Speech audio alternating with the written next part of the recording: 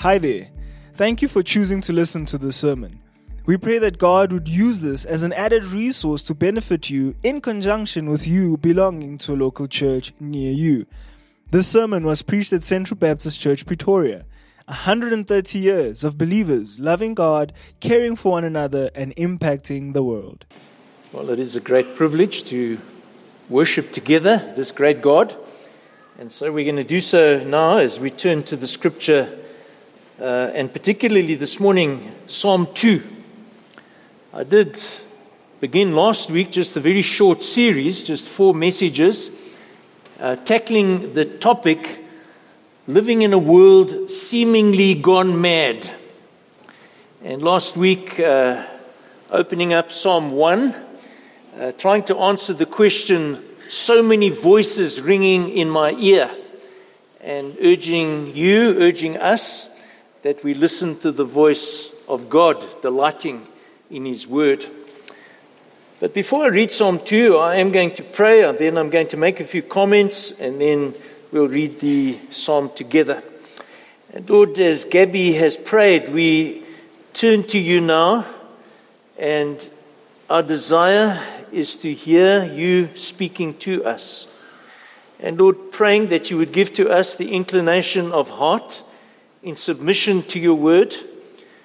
And Lord, Your Spirit enabling us, Lord, in faith to believe and to believe stronger and stronger all that You have revealed about Yourself and even about this world that we live in. And so grant to us, Lord, today encouragement from Your Word as we pray this in Jesus' name. Amen. Well, it's not rocket science to make a few statements about the state of the world at the moment. We have Russia at war with Ukraine, and I think we've kind of got used to that. We have Israel at war with the Palestinians, or more specifically with the organization known as Hamas. We have China and North Korea in the east, from my point of view, flexing their muscles. Then we have North America and Europe with a very open anti-Christian mindset. Many people just call it a post-Christian mindset or a post-Christian era. And so what I'm trying to say in this introduction, there's so much more in the world around us that really seems nothing less than chaos, lunacy around us. And so does all of what is going on around us not tempt us to conclude that we're living in a world that has gone mad? I discovered I'm not the only one thinking this. In a previous generation, well-known preacher Martin Lloyd-Jones, he asked a similar question to his congregation. He said, "Are you astonished at the state of the world?" And then answering the question, he said, "This is a state of organized insanity and confusion." Well, in this state of organized insanity, confusion, very important question that you need to ask and I need to ask is, are we as people just subject to the mercy of the superpowers and all their crazy self-centered schemes that are becoming more and more evident? Are we just victims of circumstance? Or is there something more we ought to know? Perhaps one of the hardest lessons to learn in life is that things are not always what they seem to be. On the surface, we draw conclusions, we have opinions, but there's a lot more happening in the background, in the reality of life. It's a lesson, I believe, that we can learn, that the superpowers of our day need to learn, and we can do so from Psalm 2. And so before I read the psalm, there are 2 questions that I want to answer very briefly, and then going to read the psalm. The first question is, how do we approach the psalm? What is it? What is the genre, the context? The psalm in general terms is a song. It's a song to be sung, celebrate the crowning of a king. It's a celebratory coronation song. But a closer look, you will see that it clearly points beyond the kings of Israel. famous kings like Saul and David and Solomon. Yes, this could be sung at their particular coronation, but there's more being revealed to us in this instant. It points to the King of Israel, the great King of Israel, the greatest supreme King, that being our Lord Jesus Christ. Very specifically, definitely spoken of in this psalm prophetically, as we even are able to see and then look back today. The second question is, how is the psalm organized? The psalm is set up like a play. It's like a drama. It's made up of 4 different scenes. There is David, who the psalmist, he's the narrator. He's telling the story. There is the kings and the rulers of the earth that are represented in this particular drama. They're having their say. And then there is Jehovah, God. And then the Son of God speaking from heaven. So that in a nutshell is where we are going this morning. So with that said, let me read. You follow with me in your Bible, Psalm 2. Why do the nations rage and the peoples plot in vain?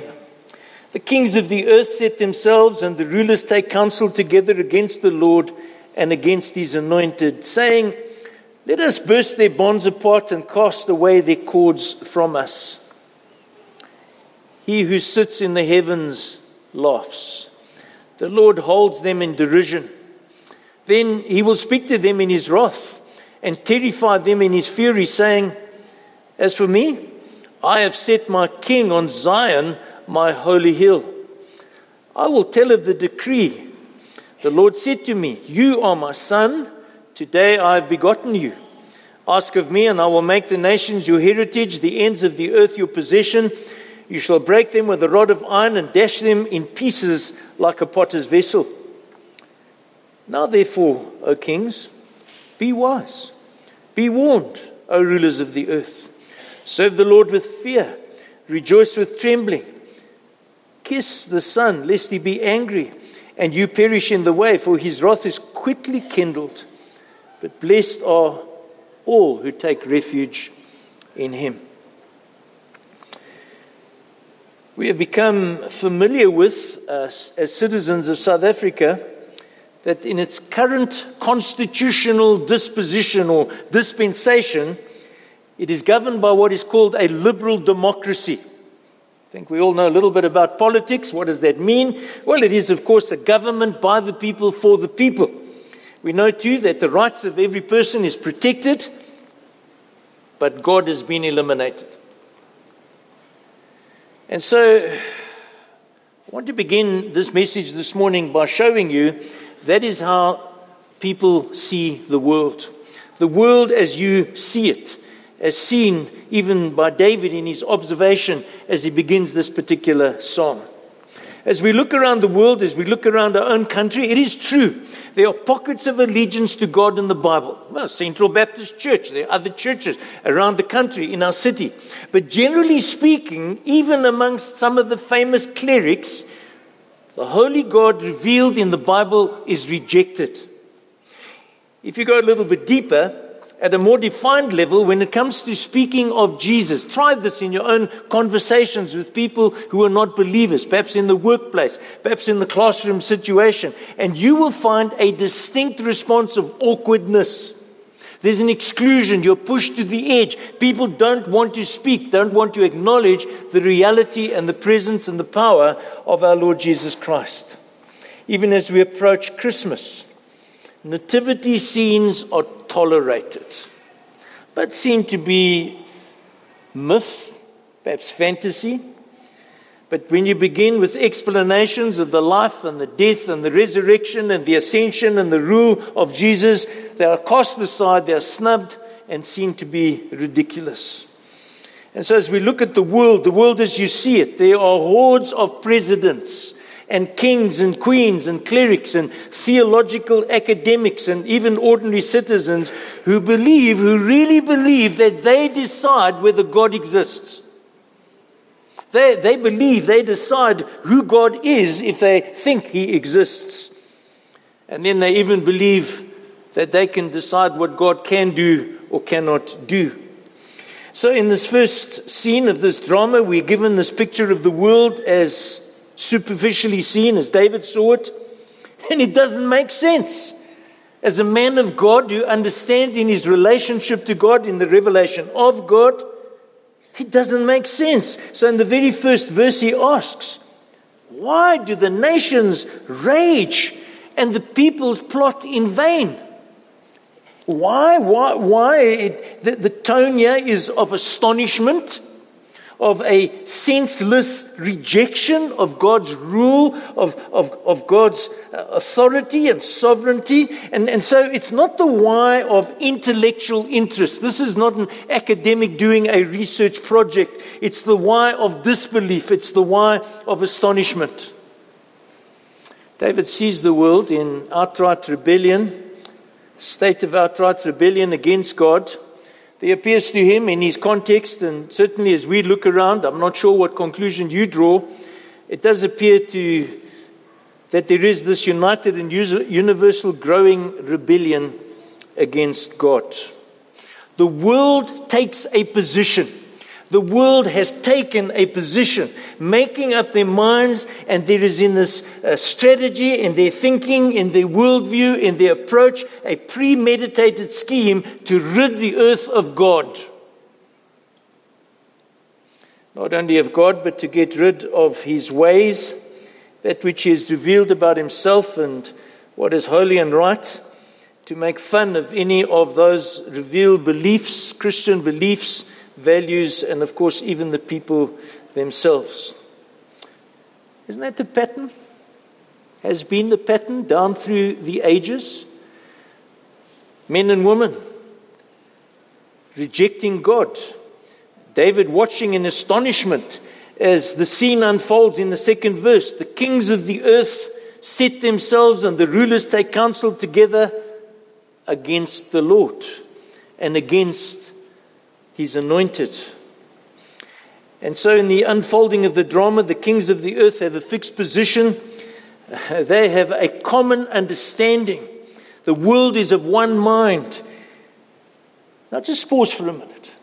It is true that the world has different political systems. There are different ideologies. There are different worldviews and emphases. There are different economic models and social structures. But there's one thing, there's one common thread that dominates and permeates the context of the world. The world is united in this. Get rid of God and get rid of His anointed. Leading voices of the nations have consulted. This is what we see in the psalm. The picture given to us, there's an agreement, there's a conspiracy against God, against the people of God, and against the cause of God. Verse 3, let us burst their bonds apart and cast away their cords from us. We don't want the burden of God on our shoulders. We don't want the responsibility, the accountability, and the ways of God. They are restrictive, they are necessary. That's what's happening in the world. Even the Western world that was influenced by Christianity for so many years, we see now superpowers like Joe Biden in the United States, going across to China, Xi Jinping from that country, and Kim Jong-un from North Korea. They're opposed, promoting that which is opposed against God. They're against His standards, against His righteousness, against His laws, against the creeds. They don't want God to rule over them. And not just them, it's a general pattern across the world. Even in our own country, we've seen political leaders blaspheming the name of Jesus. And so the superpowers are actively seeking to undermine very specific issues of revelation regarding the ways of God. Your family, the family structure is under attack. A mother and a father and children in a God-designed order is being undermined. The belittling of the leadership role of a man in the home, in the church. The role of a husband in society, redefining marriage, telling us that marriage, and I prefer the word that Doug Wilson uses, the mirage of a man and a woman and woman being able to get married. What absolute rubbish and lunacy. Differentiating between gender and sex. hiding behind a woman's health to kill the unborn. People and nations are so different with differing opinions on many issues, but the common thread runs through the Bible: opposition to God, opposition to His anointed, His laws and His standards. There is a specific fulfillment, if you like, of this particular passage we see in Acts chapter 4. Peter and John had come under attack because they were promoting the ways of God, the gospel, the work of Jesus, the accomplishment of His atoning work. They come under pressure from the rulers, the elders, and the teachers on their release from prison. They interpret the events, and this is what they do in giving thanks to God. Acts chapter 4, verse 23. When they were released, they went to their friends and reported what the chief priests and the elders had said to them. And when they heard it, they lifted their voices together to God and said, Sovereign Lord, who made the heaven and the earth and the sea and everything in them, who through the mouth of our father David, Psalm 2, your servant said by the Holy Spirit, why did the Gentiles rage and the peoples plot in vain? The kings of the earth set themselves, and the rulers were gathered together against the Lord and against His anointed. For truly in this city they were gathered together against your holy servant Jesus, whom you anointed, both Herod and Pontius Pilate, along with the Gentiles and the people of Israel. They put Him to death. It's what Jesus had spoken of often. One example in Mark chapter 9, verse 31, the Son of Man is going to be delivered into the hands of men, and they will kill Him. The hands of men did what Jesus spoke of in seeking to stand against God and His anointed. The stupidity, the lunacy. Given half a chance, the creature will murder the Creator. In the words of the tenants, in the parable that Jesus speaks of in Matthew 21, verse 38, this is the heir. Come, let us kill him and have his inheritance. Well, we need to ask ourselves, is that it? Does the creature dictate the terms of the Creator or to the Creator? Are God's hands tied? Is God at the mercy of kings and rulers and superpowers of the earth? No. Emphatically, no. As we're going to see in the unfolding of the next scene, which I've called the world as God sees it. So we move now from the earth. David has a perspective, you have a perspective. Now we move into heaven, and we have a glimpse of what's happening in heaven. And what is it that's happening while, as it were, the mob rages outside the city gate? Is the Lord cowering? Is He panicking? Is He preparing to dash away in a state of confusion and uncertainty? No. The fourth verse. He who sits in the heavens laughs. The Lord holds them in derision. God does not laugh because it's funny. It's ludicrous. That's why He's laughing. It's laughable. It's like, and this is an inadequate illustration completely, it's like the 2-year-old little child thinking he can take on his father, who happens to be maybe a heavyweight boxer. No, it's not possible. It's laughable. Men are such fools. How can puny man hope to stand up against God?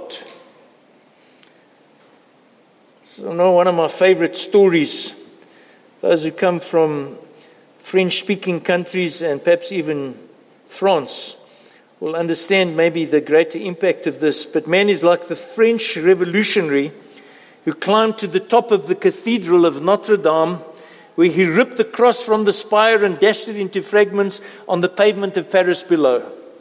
And he said to the peasant, "We are going to pull down all that reminds you of God." Well, the peasant calmly replied, then pull down the stars. Puny man, man for all of his technology and ability. And there's a lot of discussion at the moment, I'm discovering, about artificial intelligence. The possibility even of creating what some people are talking about as transhuman beings. Somebody who's just made up of wires and, I don't know, printed circuit chips. Man has ability. Man has skill. Man has an amazing, innovative ability. But let's not forget this morning that man is still man. And man is mortal. Woman is mortal. And God is God. God is eternal.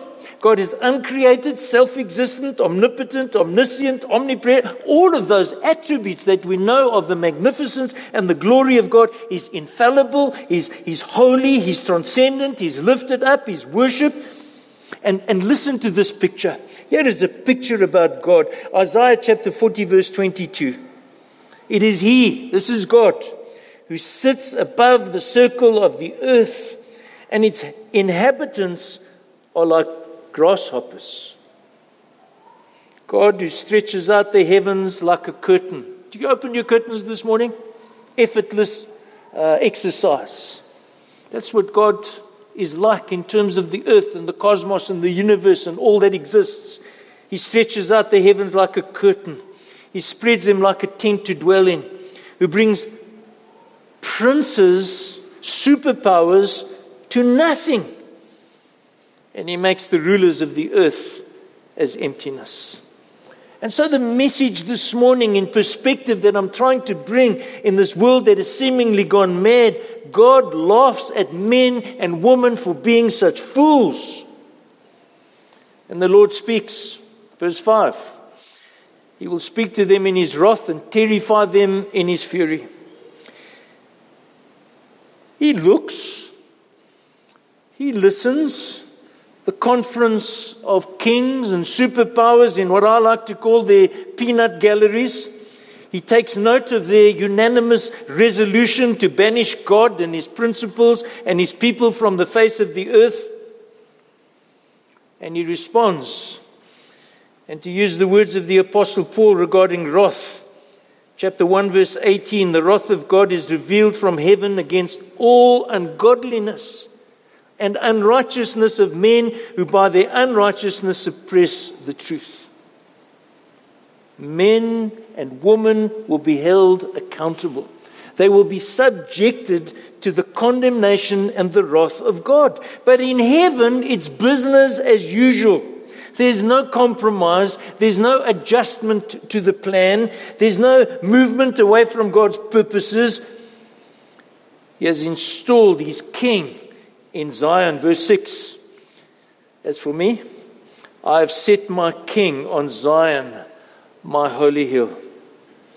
And so this neglected voice amongst the superpowers has the final say. Something that you and I need to remember when we feel marginalized or excluded, when we are mocked or persecuted for the sake of Jesus, when you hear blasphemy or skepticism or criticism, when marriage is devalued and the design of sexual identity is denied, God wins. God wins. And so we move on to the third scene. The world's future as God has determined. The scene in heaven continues. So we're still up in heaven. The speaker changes. It's now the Son speaking, and he repeats what the Father has announced in verse 7. I will tell of the decree. Now, I don't want to pause and take more time, but there's a very important word that you need to learn as a Christian. The decrees of God are immutable. I think that would be a good word. Unchangeable. They are set in stone. I will tell of the decree. The Lord said to me, you're my son. Today I've begotten you. Ask of me, and I will make the nations your heritage and the ends of the earth your possessions. You shall break them with a rod of iron and dash them in pieces like a potter's vessel. Our Lord Jesus Christ is the unique Son of God. The Father Dear friends, pause, listen, receive, believe. The Father has given the nations of the world to the Son.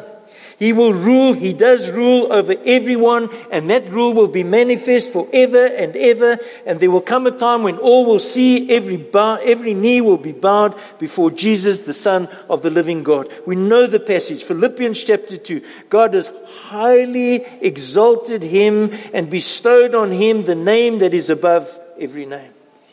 So the name of Jesus, every knee should bow in heaven and on earth and under the earth. Every tongue confess that Jesus Christ is Lord, to the glory of God the Father. Revelation 11 verse 15. The seventh angel blew his trumpet, and there were loud voices in heaven saying, the kingdom of the world has become the kingdom of our Lord and of His Christ, and He shall reign forever and ever. The Son is appointed to reign. He has ascended and is already reigning from heaven above, alongside of the Father. The Son is appointed, and we're going to share in the Lord's Supper in just a few minutes, having dealt with sin, having atoned for sin, having appeased the wrath of God for those who believe, smashing human rebellion for always. He ultimately will bring about judgment, destruction of the world as we know it, and He will usher in a kingdom, a new heaven, a new earth, where all things will be made new. And so the drama ends with the fourth scene. I've simply called it the gracious, or God's gracious warning. The narrator, David, led by the Spirit, brings the drama to an end. He's heard now from the different stakeholders, and he makes an appeal. He walks, as it were, to the front of the stage, and he issues a warning. Verse 10. Now therefore, O kings, President Cyril Ramaphosa, you need to be listening. President Joe Biden, you need to be listening. And China and North Korea and the United Kingdom and everywhere else, serve the Lord with fear and rejoice with trembling.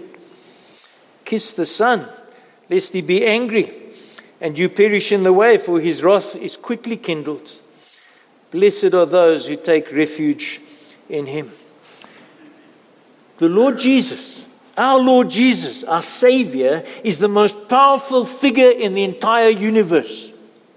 It's good news and it's bad news. Destruction and judgment will come. It is inevitable from Him to all who persist in their rebellion.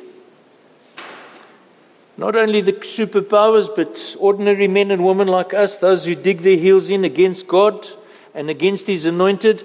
It is bad news that Jesus is the most powerful being in the universe. But at the same time, it's good news. And the good news is that safety can be found from judgment.